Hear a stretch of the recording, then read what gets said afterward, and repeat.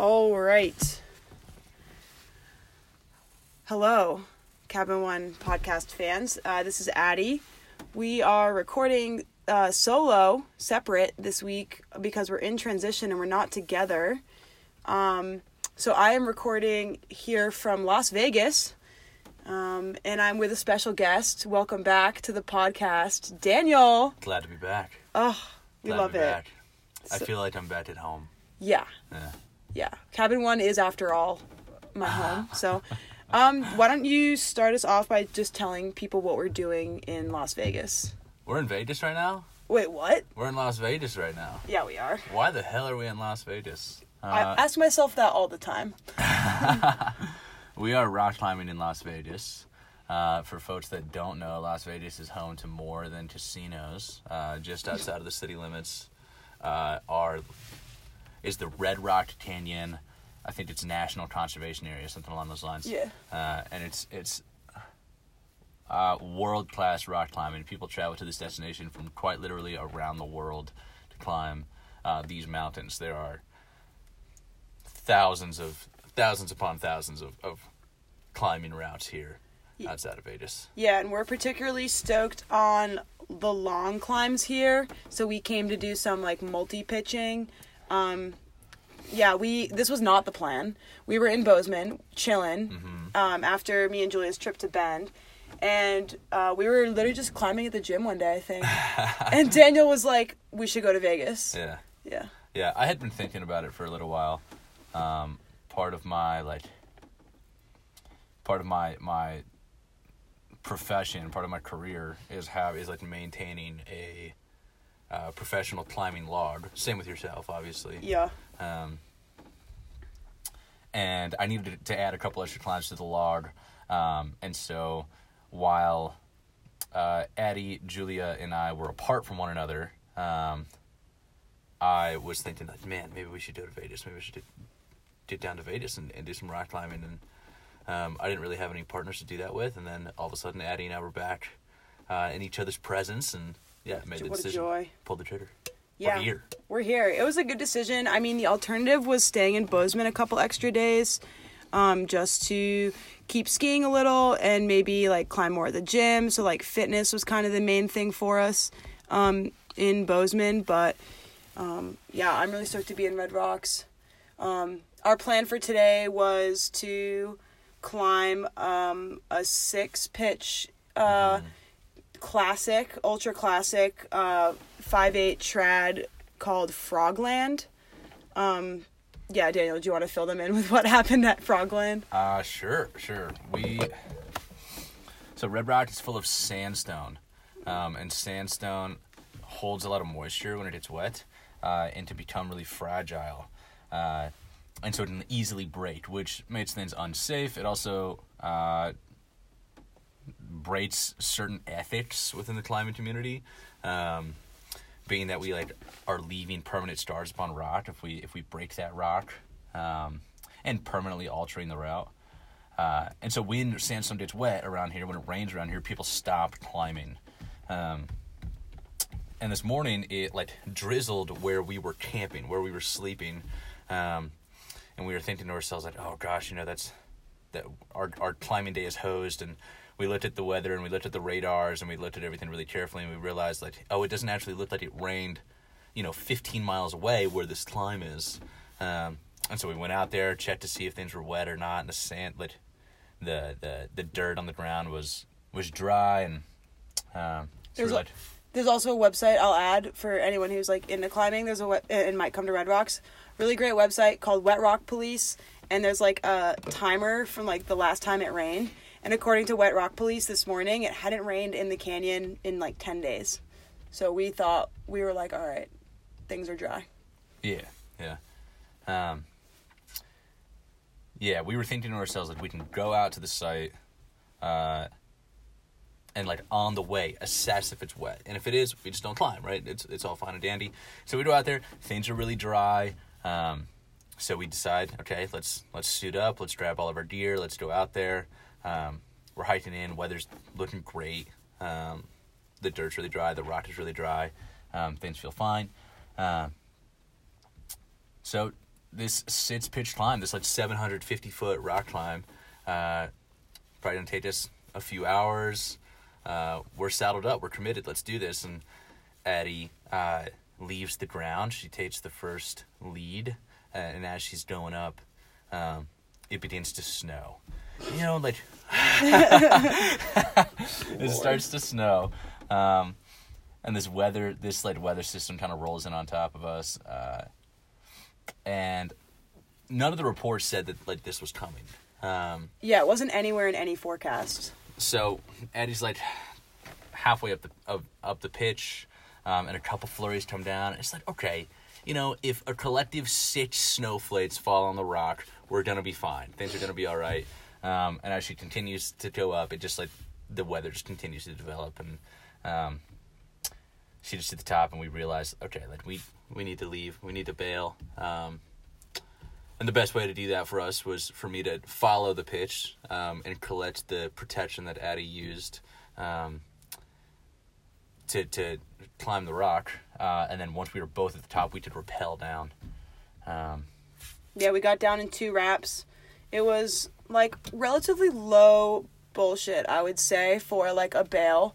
Like there was a minor fuckery, but like everything was totally safe. There was anchors for the first rappel, and then like really good like slings left on a tree for the second one. So yeah, we said it was not the multi-pitch adventure we wanted. It was the multi-pitch adventure we needed. So the multi-pitch did not go today. We're gonna go back tomorrow and do it. And yeah, we just ended up sport cragging at this place called the Gun Club, which is a limestone crag, like 15 minutes from Red Rocks, and that's a really good rainy day option. Like the sky is blue and everything was pretty much dry. It's just like there are these kind of squalls of snow moving around, and it's just like not a good idea to be on sandstone or be up high. So we had a decent day.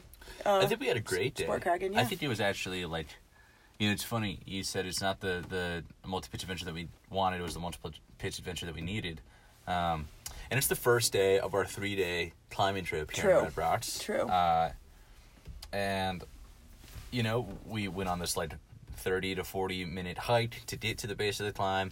We climbed a pitch, and then we hiked out, had a bit of a little adventure getting down. Nothing crazy, but when things don't go to plan, it gets a bit more engaging. Yeah. But anyway, as we were hiking out, after getting some fitness in, we had like really great conversations about like the directions that each of us intend to move in, and like what we're wanting out of the near to medium term future and things like that. And I think it was a really good I think it was a really good thing for us. Yeah, I wouldn't trade those conversations for anything, and our plan is to climb Frogland tomorrow, and then another big thing the next day. And if both those things go and we look back on this 3-day trip and like this how it went, it's a pretty good trip. Yeah, I agree. Yeah, we're like in this transition now. Like Vegas is our first stop basically, and then Daniel and I are both driving back to North Carolina for our summer gig where we work together with Julia and Tom and others. So yeah, and others, the many to come, many others that you will meet meet soon. We do have some questions of the week, and they're kind of like good questions, and they might get like deep, so we can just go there, and I think that could take things. Okay, so great. First question is from Styles in North Carolina. Thank you, Styles. Who has influenced each of you in your past few years in the outdoor industry? Great question. That is a good question. I feel like she tossed me this, so I would say her. And that's the truth. Styles is absolutely on my list, like a big mentor for me at our work. And I would say some other people that I can add to that list personally, like people who have really influenced me. I think about my trainers when I first came to the school we work now, like the 2 women that trained me on my new staff expedition. Like I still find myself looking back at like how they ran things and how they handled things and like lessons they taught me. Mm-hmm. And also my close friends Mm-hmm. at base, Daniel, Julia, Max,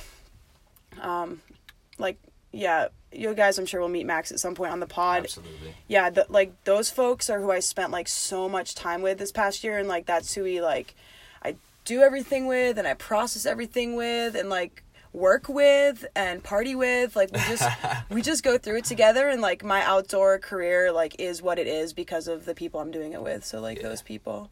Yeah. And Spencer. Spencer's, like, our mentor / boss in the climbing world. Yeah. And he's just, like, such a good dude, great friend, and has definitely influenced my climbing career a lot. That is my answer. How about you? I think those are great answers, and I definitely intend on taking 2 of those from you. Yeah. I would also say, like, my close friends have greatly impacted me in my career here. Okay, a couple people come to mind. Okay, close friends. Addie, Julia, Matt, duh. Let's go.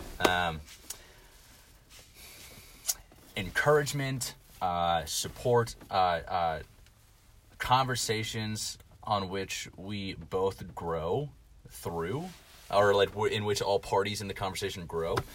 So that's really great. I attribute all that to Addie, Matt, and Julia. Spencer. We were here in Red Rocks a couple months ago, like 3 or 4 months ago, something like that, with Spencer, alongside some others as well.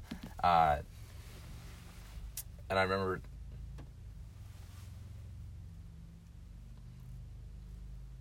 I got to look at Spencer and really sincerely mean the words that I said to him in that, like, Spence, I'm really happy to be learning from you. I'm really happy that we are sharing the same place and time, and that I did to be under your mentorship. So true. Dude's incredibly competent, and is not only is he competent, right? He's in a position in which he has many opportunities to grant to those that are under his wing, and we've received some of those opportunities. Totally. And it's been fantastic. It's been excellent to grow as a climber under his wing. Totally. Another person that comes to mind is a woman named Taylor, who I worked a 3-week course with. Love her. She is her instructional capacities are vast. That's an understatement.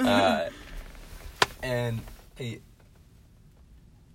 Taylor exposed me to some experiential educational content,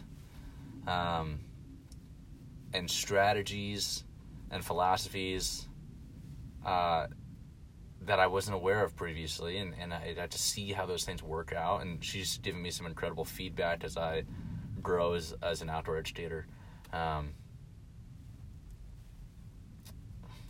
She's really creative. I think about impactful pieces of feedback that I received, and one of them came from a woman named Weedy. Shout out Weedy. On that same course, she was in a position in which she was kind of like double checking Taylor and I's work. She wasn't in the field with us, but she was kind of like supporting from the outside, as a well experienced individual. And she came out to visit us about a week into the course, and I was giving her some insight onto how things were going. She was asking, right, because she wanted to support us and whatnot. And she gave me some feedback about some student behaviors that I was having a challenging time effectively responding to. And she gave me this feedback, like, listen, when this student is pushing your buttons, just remember to respond to this behavior as opposed to react to this behavior. And that's something that really stuck with me. It became a bit of a mantra that just sort of elicited some mindfulness from me. Totally. In that course. Yeah. That's a good answer. That thing about influential feedback is kind of a perfect segue to Styles' part 2 of this question. Oh, great. Yeah. Styles' part 2. Thank you, Styles. In this question, what are experiences that have inspired you all to be better educators? That's a good-ass question. That is a really good question. It's lovely of you to respond first. Yeah. All right, word. I think something that stands out most recently and like dramatically was I instructed a semester course last fall, and that has been like a long-term goal of mine. Like as an outdoor educator, is to work long courses, and you know, just like life, it did not go the way I'd hoped and dreamed, and in a lot of ways it was super challenging, and I have so much stoke and like excitement to do it again this fall with like a totally different vision, totally different perspective, different like experience bringing to the table. Like I literally finished that course and was like wiping my hands with it, and like 2 days later I was like, I want to do that again. I want to do that better. And really like most courses I instruct, I feel like I learn things from and get excited to like apply them in the future. And it also I would be remiss, I've always wanted to say that, I would be remiss if I didn't mention my like college program, my degree. I took a class in experiential education my senior year, and oh my gosh, that shit put words to experiences I'd been having, and it was in that class that I realized like I want to be an impactful educator. Like there's meaning in that work, and like that is what I want to do. So yeah, course itself inspires me, academics inspire me, my friends inspire me, like my co-instructors. Yeah, I'm just like love this work, and a lot of things make me want to do it better, I would say. But those are some highlights. Daniel, how about you?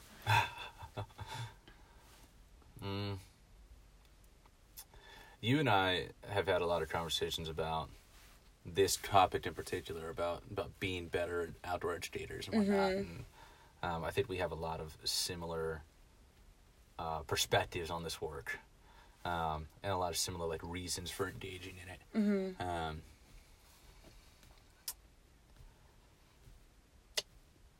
When I'm trying to be careful and not use names of my students. I've had some students that have gone as far as to write me letters, talking about the impact that I've had on them, and that is incredibly rewarding. That feeling of knowing that, or at least, you know, feeling as though that you've had an impact on somebody, it's incredibly rewarding. It's really meaningful, right? And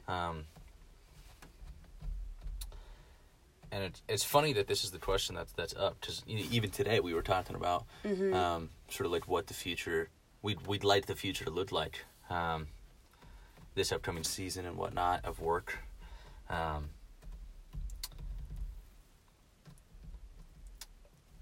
And I can't help but be inspired by the feelings that I have felt of significance and meaningful impact that this work has had on people. And like, I want to do better at that. You know what I mean? Totally. I want to do better at that. Yeah. It's a worthy cause. It's to pour yourself into. I can't think of anything else that I should spend my time doing, or that I would want to spend my time doing.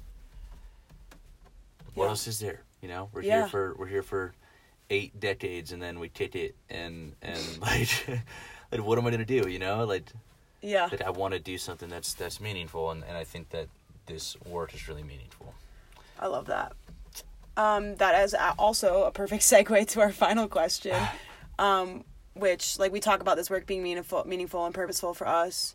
And, like, you can't, like, fully explain, like, the magic of what happens in the woods. But I think, like, an element of what we do that's, like, kind of underlying everything is that you learn from experience. And so our final question is from Rosie in North Carolina. Shout out, Rosie. What's the most valuable life lesson you've learned What's the most valuable life lesson you've learned up to this point while engaged in outdoor programming as either a leader or a participant? So this could go either way. Personally, I mean, like, fundamental underlying theme of compassion. Like, we could have a whole friggin' hour-long podcast trying to, like, begin to explain that whole thing. But, like, yeah, for me, I think the biggest takeaway from working in outdoor education is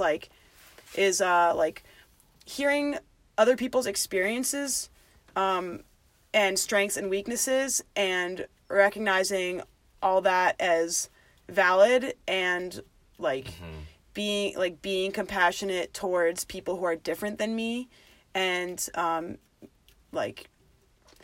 just how to work in a team and resolve conflict and like communicate assertively. Like all of these things like flow into a synergy that I think has helped me grow into a more like compassionate, understanding, capable human being. And we were talking about this earlier, I can show up more for people in my life. I can serve people, my family, my students, my community, because of these lessons. So like that for me is like that's the biggest takeaway, is like how I show up for others. And like, yeah, the medium is the outdoors, and the tools are like, soft skill development. That's what I've gotten from outdoor programming. Oh Lord, we should do a whole podcast on this one. Yeah. All right, you take it away. Should we should we wrap? Should we try to? You just give your answer and then we'll wrap. I'll keep it like as brief as I say what you want. Would like to. There's so many lessons that I've learned through outdoor education, both as an instructor and as a participant. I'm sure you would feel the same.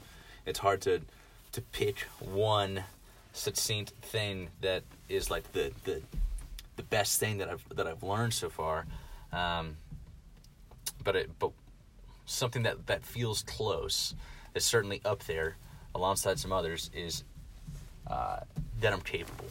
That I'm capable. Dude, yeah. I started outdoor education and outdoor activity in general really when I was about a sophomore in college, and it's just transformed my life. It's just transformed my life, and so perhaps the reason why is because I was imbued with a certain responsibility at this young age. I'm responsible with taking out groups of individuals into the backcountry and engaging in technical activities and managing that risk, both physical and emotional, and alongside many other objectives that we do. But, there's a responsibility there. And so you've got to develop some competencies to do that. And watching myself become more competent in technical activities in order to more effectively handle this responsibility as well, and then seeing myself successfully handle that responsibility has instilled within me a certain confidence. Totally. Like of just that, like I'm capable. I can learn things. I can transform who I am. Mm-hmm. I can change who I am and be a better version of myself. Yeah. And that's one of the things that we aim to do. That's friggin' gospel right there. Like that's what it is. That's the name of the game. Yeah. Well, there's only so much to say in 24 minutes, and not all of it revolves around technical competency and responsibility, but there are... Maybe someday we'll do a pod on it. It'd be a good time. Yeah. Yeah, those are really good questions. So maybe Julia mentioned this in her part, maybe she didn't, I'm not sure, I haven't listened to it yet, but we are taking, I think 2, maybe 3 weeks off because we're going to be separate.